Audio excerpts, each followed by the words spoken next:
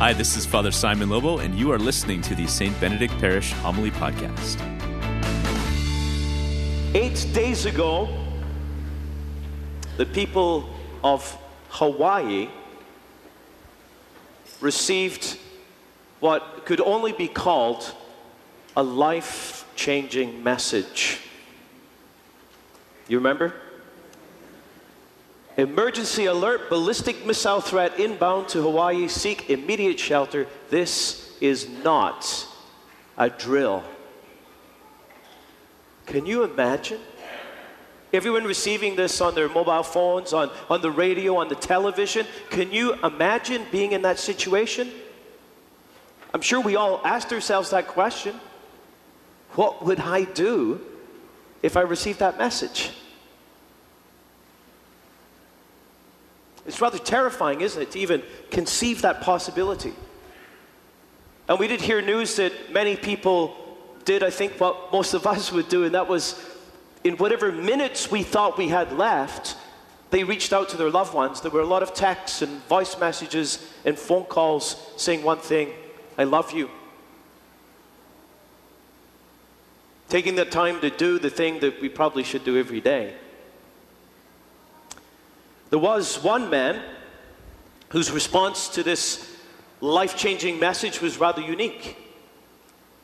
And I saw it in an exchange of text between he and his son, who did not live in Hawaii. And the son sent him a text with the false alarm warning. 38 minutes later, 38 minutes it took them to put up the false alarm. So he sends the false alarm message to his dad. Dad responds, he says, yeah, I know, people ran out screaming at breakfast. The son says, that's crazy, what did you do? Father says, the line went down, so I got more food at the buffet. Cleared out the place. Now, I don't know about you, but, clearing out a buffet would not be my immediate reaction to this life-changing message. But I give it to the guy. He acted with precision and with urgency in having the best breakfast in his life. This morning we've heard from the Gospel of Mark, and we're going to be reading from the Gospel of Mark these next 4 weeks until Lent. And I think that the Gospel of Mark can be called a life-changing message. And certainly the portion of the Gospel we heard today at Mass is a life-changing message. Mark's Gospel is a very unique Gospel. It's probably the first Gospel written. Most scholars consider it to be the earliest Gospel. It's one of the synoptic Gospels, Matthew, Mark, and Luke. They look very much alike. And what is unique about Mark is that it was written for a non-Jewish audience. It was written probably for the Christians who lived in Rome. It's the shortest of the Gospels, and it focuses a lot on what Jesus did, his actions. It really is an action-packed Gospel. Other Gospels put much more emphasis on the words of Jesus, the teachings. But Mark gets right down to action. It's filled with action words, and you'll see even in the Gospel reading today, the word immediately happens all the time. In Mark's Gospel, everything is immediately. And that's why this preaching series is called On Your Mark, Get Set, Go. Was that a cheer back there? That sounded like a cheer. Because the life-changing message that we find in the Gospel of Mark is one that moves us to action. It moves us to a faith that ends in action, not a faith that sits back and reflects, a faith that is passive and abstract, but one that leads us to action. And in the Gospel this morning, we hear two invitations that compose a life-changing message. And these are real invitations. This is a real, authentic message. It's not a false message. It's real. And the first message is this. The first invitation is to discover Jesus. To discover Jesus for ourselves. Jesus said, repent and believe the good news. These are his very first words in his public ministry. He says that the kingdom of God has drawn near, that the time is fulfilled. Repent and believe the good news. Now, many of us, when we hear those words, we perhaps think of the words that are spoken to us on Ash Wednesday when we get our ashes. And often, the way we interpret these words is, God is coming, you better change or you're going to be in trouble, is how we often hear those words. But when we actually look at this message of Jesus, in its original context, it's actually got a rather different connotation. What Jesus is saying is that God has already come. The kingdom is in your midst. It's now. This is the perfect moment. God has come to you, and so change your mind. Change how you think about the whole thing. And believe the good news. Believe the good news that God is coming in love and mercy, that you are known and loved. And that this coming of God in love and mercy has got nothing to do with you. You didn't deserve it, but He's coming. And so change your entire way of thinking and learn to trust this God who offers an invitation to every single one of us. In John chapter 10, verse 10, Jesus says, I came that they may have life and have it to the full. I came that they may have life and have it abundantly. You see, when Jesus proclaims the kingdom of God, in a sense, as the famous Canadian philosopher once said, the medium is the message. This has never been more true than with the incarnation. The message that God has drawn close, that the kingdom is fulfilled in the very person of Jesus, the very person who announces this message. The very good news that Jesus proclaims is embodied in His very person. This Jesus who comes to each and every single one of us and offers His perfect love and invites us to respond. See, brothers and sisters, oftentimes in the church we have reduced the Christian life to simply knowing about Jesus, knowing information about Him and His life and His ministry. And the doorway to know the fullness of God's life is to know Jesus, the medium, who is the message, to know Him and not just to know about Him. I think of words that Pope Benedict spoke about 10 years ago. He said, Christianity is not a new philosophy or a new morality. We are only Christians if we have encountered Christ. Only in this personal relationship with Christ, only in this encounter with the risen one, do we truly become Christians. This is why this invitation of Jesus to come to know Him is not just something from history on the beaches of the Sea of Galilee. This invitation transcends time and space to come to us here and now in this very moment, in this very place, where Jesus says, come to me. I want to know you, and I want you to know that I know you. That's the first invitation. The second invitation in the gospel today is the fact that we are to help others discover Jesus. Jesus says to Peter and Andrew, come and follow me, and I will make you fishers of people. See, it's not enough. The Lord doesn't just want us to come to Him and to help others out there who do not know Him to come to Him. The Lord wants to help us, and even the people out there, to help others come to know Him, to be fishers of people, to catch people for Him, to be instruments whereby others can come to know His grace and mercy in His life. Pope John Paul II, in the year 2000, said this, speaking about a new passion for evangelization in the church that he hoped would arise. He said, this will not fail to stir up in the church a new sense of mission, which cannot be left to a group of specialists, but must involve the responsibility of all the members of the people of God. Let me ask you this morning, are there any members of the people of God in this building? I hope so. It must involve the responsibility of all the members of the people of God. Those who have come into genuine contact with Christ cannot keep Him for themselves. They must proclaim Him. And the Pope here is simply echoing the very words of Jesus. Once again, just like the first invitation, the second invitation is not just to Peter, James, and John, it's to us. The Lord wants us to be fishers of people, to be catching people for Him. If you've been around our parish for more than a week, you've seen this, the game plan. It is our primary strategy for how we as a church, as a parish, do what the Lord is calling us to do. In a sense, it's how we fulfill those two invitations. It's how we help bring people to Jesus, and it's how we help people to come to Jesus. You've seen it in our publications, in our communications, in the foyer, anywhere in this building, you're going to see this. And at the heart of this process, as you know, is the experience of Alpha. And we've been talking about Alpha around here for a long time. 7 years.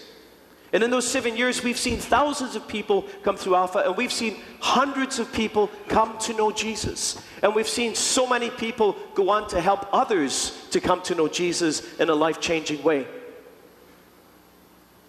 And the first couple of years, you remember, those of you who were around, we kept talking about it, and you said, is he still talking about it? And I kept talking about it. And then after a while, it became a bit of a funny joke. You know, when we mentioned it, it was like we'd laugh a little bit. But you know something? Now we know that it's just simply a part of who we are. It's what we do. It's our chosen tool. Because what happens in Alpha, people either discover Jesus for the first time or discover Him in a new way for the first time. They come to know Him. They experience the Holy Spirit in a new way. And when you come to know Jesus and you come to know the Holy Spirit, you come to know the Father, God the Father. And people also experience this amazing community. And finally, people become familiar with a tool that we use to help others come to know Him. They learn how to fish. They learn how to be fishers of people. And slowly, as more and more people have experienced this, and have entered into the strategy of being a dynamic church, our parish has been changed. It's been changed. But we're not finished yet, and the Lord continues to work in our midst. As many of you know, I was recently over in Germany, just 2 weeks ago. Some of you were following on Twitter. This is a photograph on the second day. In the evening, I went towards the back of the crowd and took this picture with my cell phone. I wasn't even at the back. There were 12,000 people in this arena, this big place, 12,000. And you know, the average age was early 30s.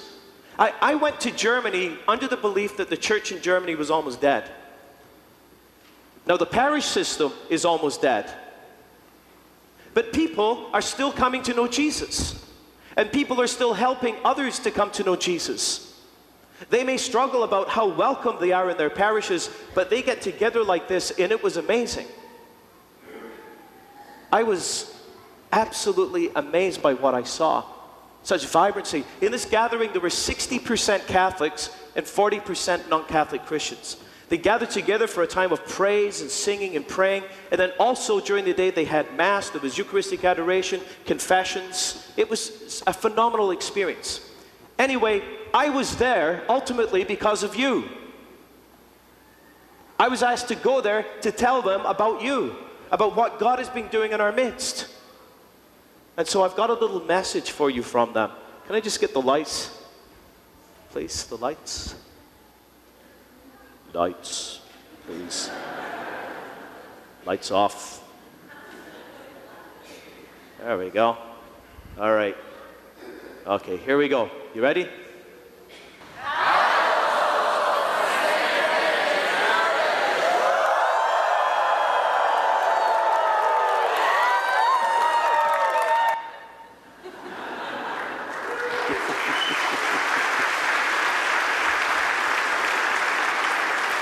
Now, did you notice they didn't say, you can put the lights back on. They didn't say hello, St. Benedict Parish. They said hello, St. Benedict Parish. It's very German. It was an amazing experience. And I want wanted you to experience them because they experienced you. And I just want to say today that, brothers and sisters, let's keep going. Let's keep going. The Lord's not finished with us. Amazing things have happened, but let's keep going. If there's anyone here today, and you still haven't done Alpha, go and check it out. What do you have to lose? And besides, we're just going to keep talking about it anyway. We're going to drive you crazy. Our next Alpha is on February 2nd, 6:30 to 9 p.m. Even go for one night, check it out, or go and invite someone. Because in doing this, we fulfill these two invitations of Jesus, to come to him and to help others to come to him, so that they too can hear a life-changing message that is no false alarm. So, on your mark, get set, go. Now, speaking of Mark, we have another Mark Saldana, and I'm going to invite Mark to come forward to say a few words about his experience.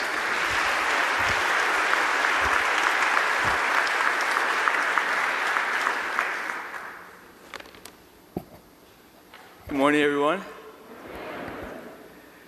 So I want all of you right now to imagine a 15-year-old boy. He's pretty shy. He was pretty obsessed with things of this world, and he didn't really care about others. And he definitely did not have a girlfriend, not a chance. And this was me 5 years ago. Everyone around me knew that I was looking for something more in life. And a lot of people told me about a conference. It's called the Steubenville Atlantic Conference. It's held for Catholic youth all across North America. And I did not want to go at all. And so our very own ex-pastor, the Father James Mallon, in order to get me to Steubenville, he bribed me. He bribed me with a box of pizza. He said, "Mark, if you go to Steubenville, I will buy you a box of pizza just for yourself." And so with that, and with the convincing from many other friends, I decided to go. I said to myself, Mark, how bad could this be? It's an all-inclusive trip paid for by your parents. There's going to be free food. There's going to be great music. And most of all, like most 15-year-old teenage boys, I was absolutely sure that at this conference, I was going to find my spouse. That classic Catholic girl that would walk around with a rosary in her hand, a veil on her head, even a long skirt. It was perfect. This was the weekend that I find my Miss Saldana after 15 long years of searching. So I went to that conference, and by the end of it, I'd met Jesus Christ, and it was amazing. It was a complete game changer for me. I opened up my heart to God for the first time. And so remember I told you at the beginning of the conference I didn't have a girlfriend? I can confidently stand here today and tell you that by the end of that conference, the only Miss Saldana I met was my mother, who picked me up from the bus stop. So I found Jesus, no girlfriend, but I hear that through God all things are possible, so we'll see what happens.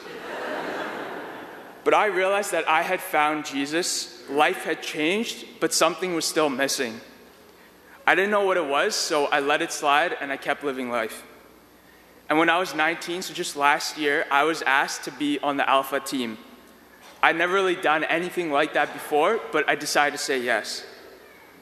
And by this point, I had already known that Alpha had changed the lives of my mom, my dad, my brother, and even my grandma. It was through this extremely welcoming environment of Alpha, the amazing live talks, the great small group discussions, and the wonderful, sweet, free food that I realized what I had been missing. I had a crazy realization. Some would even call it an epiphany. I realized that somehow, in some way, this world did not revolve around me. It's crazy, I know. But I met some of my best friends at Alpha. And these guys, they love to party. They tell themselves that they were lost before Alpha. But through it, these friends of mine received healing from their past wounds, their battle scars, their insecurities. And they grew a heart for other people. They started serving the church and serving the people who are the church. All this time, I've been asking God, what do you want me to do? How do you want me to serve you? But I'd almost never stick around to hear the answer. I had realized what I had been missing. It was my surrender to God. Through the Holy Spirit, which everyone has the chance to experience at Alpha, God revealed to me that He wanted me to serve the vulnerable people of Nova Scotia. And this includes the poor, the homeless, the refugees, and the elderly. I was convicted. It's like these words were anointed. And while calling on the Holy Spirit, I had a vision of Jesus in His very last week of life. He was homeless, He was poor, He was a refugee, and He went without food. Jesus is most present in all of these people. And so through God's grace and with the help of a lot of friends from Alpha, we started an organization called Greater Love. And in the past 6 months, we spent over 750 hours with these vulnerable people. And because of Alpha, I finally understood what it meant to serve God and His people. God worked incredible wonders through me and for me. And through Alpha, I promise all of you that God is going to do incredible things through you as well as for you. I invite all of you to try Alpha. And if you've already done it, you know how incredible it is. So invite your friends. Show the world the treasure that you've just found. Invite your friends, your family. Make it a goal to invite at least 10 people. Imagine how the world would change if one of those 10 people showed up. We need to be proactive in our faith. After all, nobody just drifts towards God by simply standing still. The Holy Spirit is ever present in this parish. It's strongly blowing every single day. Together, why don't we throw up our sails and see where it takes us? Because I promise you that Alpha will be one of the greatest investments you make, not only in 2018, but for the rest of your life and for your next life. Thank you.